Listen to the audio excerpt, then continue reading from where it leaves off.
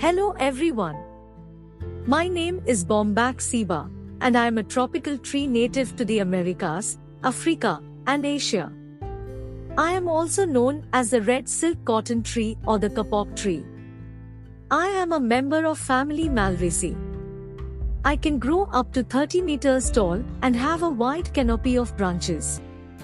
My trunk is usually straight and cylindrical with a grayish-brown bark that flakes off in patches. My leaves are large, compound, and bright green in color. My flowers are bright red or yellow in color and bloom during the dry season. They are pollinated by birds such as hummingbirds and sunbirds. The flowers produce large seed pods that contain fluffy white fibers called kapok, which is used for stuffing pillows, mattresses, and life jackets. I am an important source of food for many animals such as monkeys, bats, birds, and insects.